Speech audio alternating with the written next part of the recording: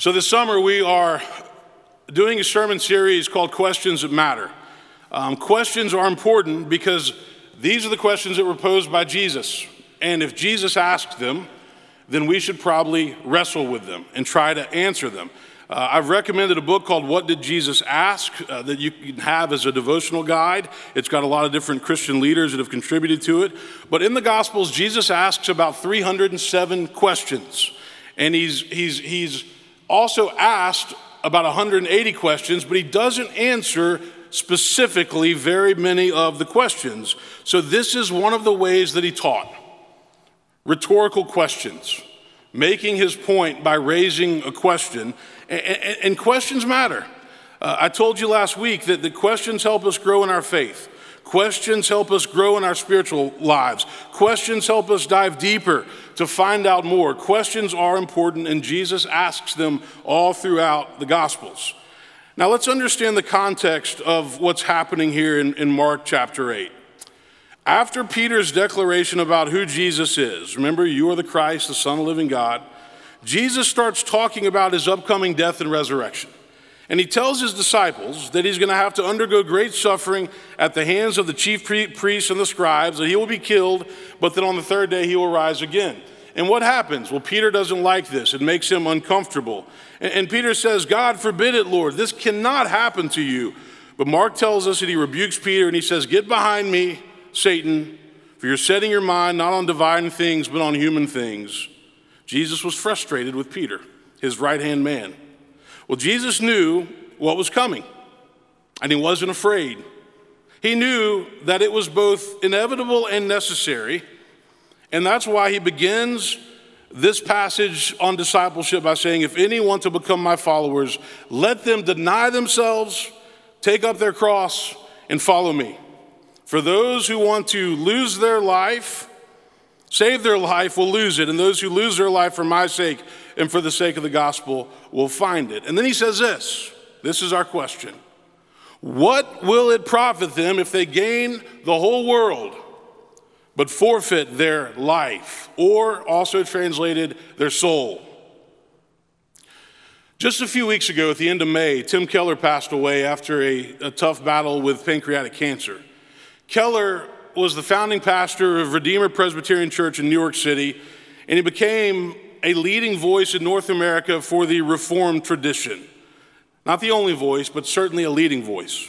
And I've read many of his books over the years, including The Reason for God, The Prodigal God. He's written books about pain and suffering, forgiveness. He wrote a book about preaching. But there was one book that he wrote a few years back that I think might have been his best book. And that book was titled Counterfeit Gods, the empty promises of sex, money, and power, and the only hope that matters. In the book, he identifies various things in our lives that we often turn into gods or idols. Idolatry runs rampant in American culture. So I'll quote him. He says, what's an idol? It's anything more important to you than God. Anything that absorbs your heart and imagination more than God. Anything that you seek to give you what only God can give. A counterfeit God is anything so central and essential to your life that should you lose it, your life would feel hardly worth living. And then in the book, he talks about some of the most common counterfeit gods, which includes love and sex and money and success and power and self. Part of being a Christian means believing that there is more to life than our earthly existence. We have physical bodies. Some of us are better at taking care of them than others. But we also have a soul. And when we die to this life, I believe that our soul lives on. Our soul is who we really are. And Jesus was always reminding his disciples of how important it is to tend to the soul. Our physical bodies have limitations. We get cancer, heart disease, dementia. Our knees and our shoulders and our hips give out and they have to be replaced. But our soul lives on.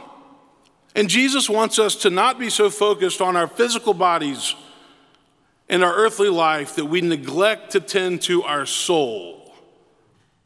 But isn't it interesting how often we neglect our spiritual life? Some say we have everything to live with, but nothing to live for. Many people in our culture, in this culture, long for meaning and for purpose in their lives. In their book that was titled The Spirit Level, Richard Wilkinson and Kate Pickett say this: "It's a remarkable paradox that at the pinnacle of human and technical achievement, we find ourselves anxiety-ridden, prone to depression, worried about how others see us, unsure of our friendships, and driven to consume with little or no community life." Many people have everything to live with, but they long for something to live for. Jonathan Sachs puts it this way: "A consumer society encourages us to spend money that we don't have on products we don't need for a happiness that won't last. Living in a consumer society inflames our discontent. It feeds our sense of inadequacy. It encourages us to make constant comparisons with other people." And so isn't it ironic that, broadly speaking, the most affluent people in the world are the ones on anxiety and depression medication, and some of the poorest people in the world are the ones full of joy and gratitude for what they have? What a paradox. The writer of Ecclesiastes says, "Whatever my eyes desired, I did not keep from them. I kept my heart from no pleasure." And again, all was vanity and chasing after the wind. We fool ourselves into thinking that material possessions will satisfy our deepest desires in life. They don't. It only works for a while. So back to our question: what will it profit them to gain the whole world but forfeit their soul? I think a lot about Nashville. Friday night, some friends of ours gave us a night downtown at the Four Seasons. It was a gift, and this was from a couple months ago. And so Megan and I went because we had to use it in June, or by June, right in the middle of the CMA crowds. And we kind of celebrated our anniversary on the belated side. But I'm sitting there and I'm looking at the skyline, and I'm looking at all the new buildings that have gone up, and I'm looking at the cranes, and I'm thinking of all the companies that are moving here from Boston and California and Chicago and New York. And we all know this. We live in a town that is red hot, just growing constantly. But we can get so caught up in trying to keep up with everybody else that we lose our core values and our sense of who we are. And it can happen before we know it. One of the fears about Nashville is that with all of its growth and all the people that are coming here, that we might lose what's made this town so special in the first place. Not to mention, many people who have grown up in Nashville can no longer afford to come back and live here. What does it profit them to gain the whole world but forfeit their soul? What are the different ways that we lose our soul? Well, we work too much. I saw something this week online that it said, years from now, the only people who are going to remember that you stayed late at the office are your kids. And very few people lie on their deathbed and say, "I wish I had worked more." Those aren't the regrets that people have. We got to work hard and then we stop. Have boundaries. You can't be available all the time. Workaholism is glorified in this country, but it's not really healthy. We justify by saying that we're doing this for our family, but work can become an addiction. Tim Keller says making an idol out of work may mean that you work until you ruin your health or you break the law in order to get ahead.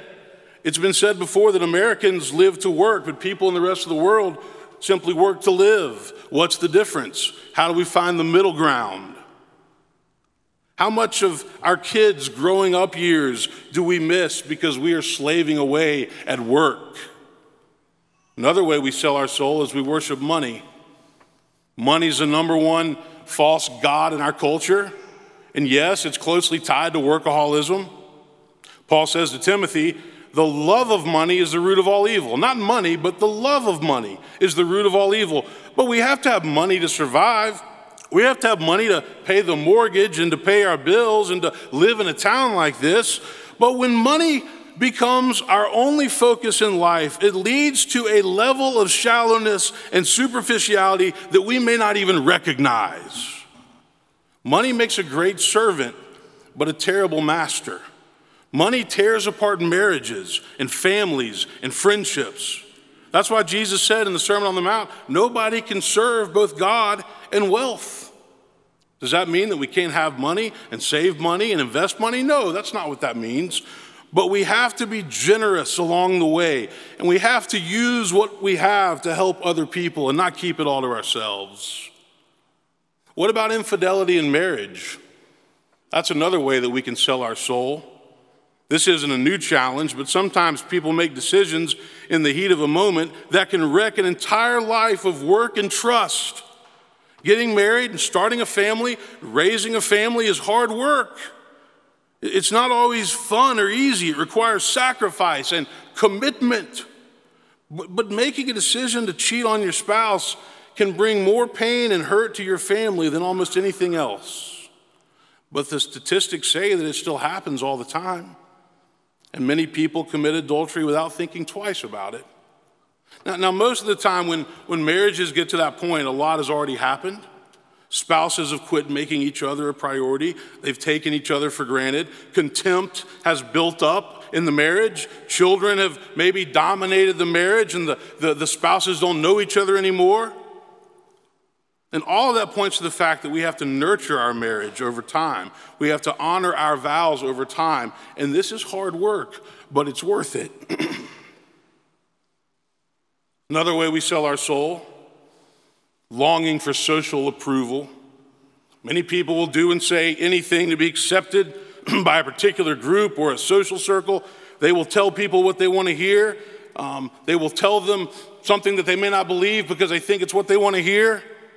One of my friends recently said when we were having lunch, he said, man, it really feels like everything in our culture is so radical. Radical right, radical left. Where are the sensible people? Where's the middle ground? Where are the moderates? And so what we find is that people are trying to fit in to the extremes, and they say things that they really don't believe, but they go with the flow, and they don't think for themselves.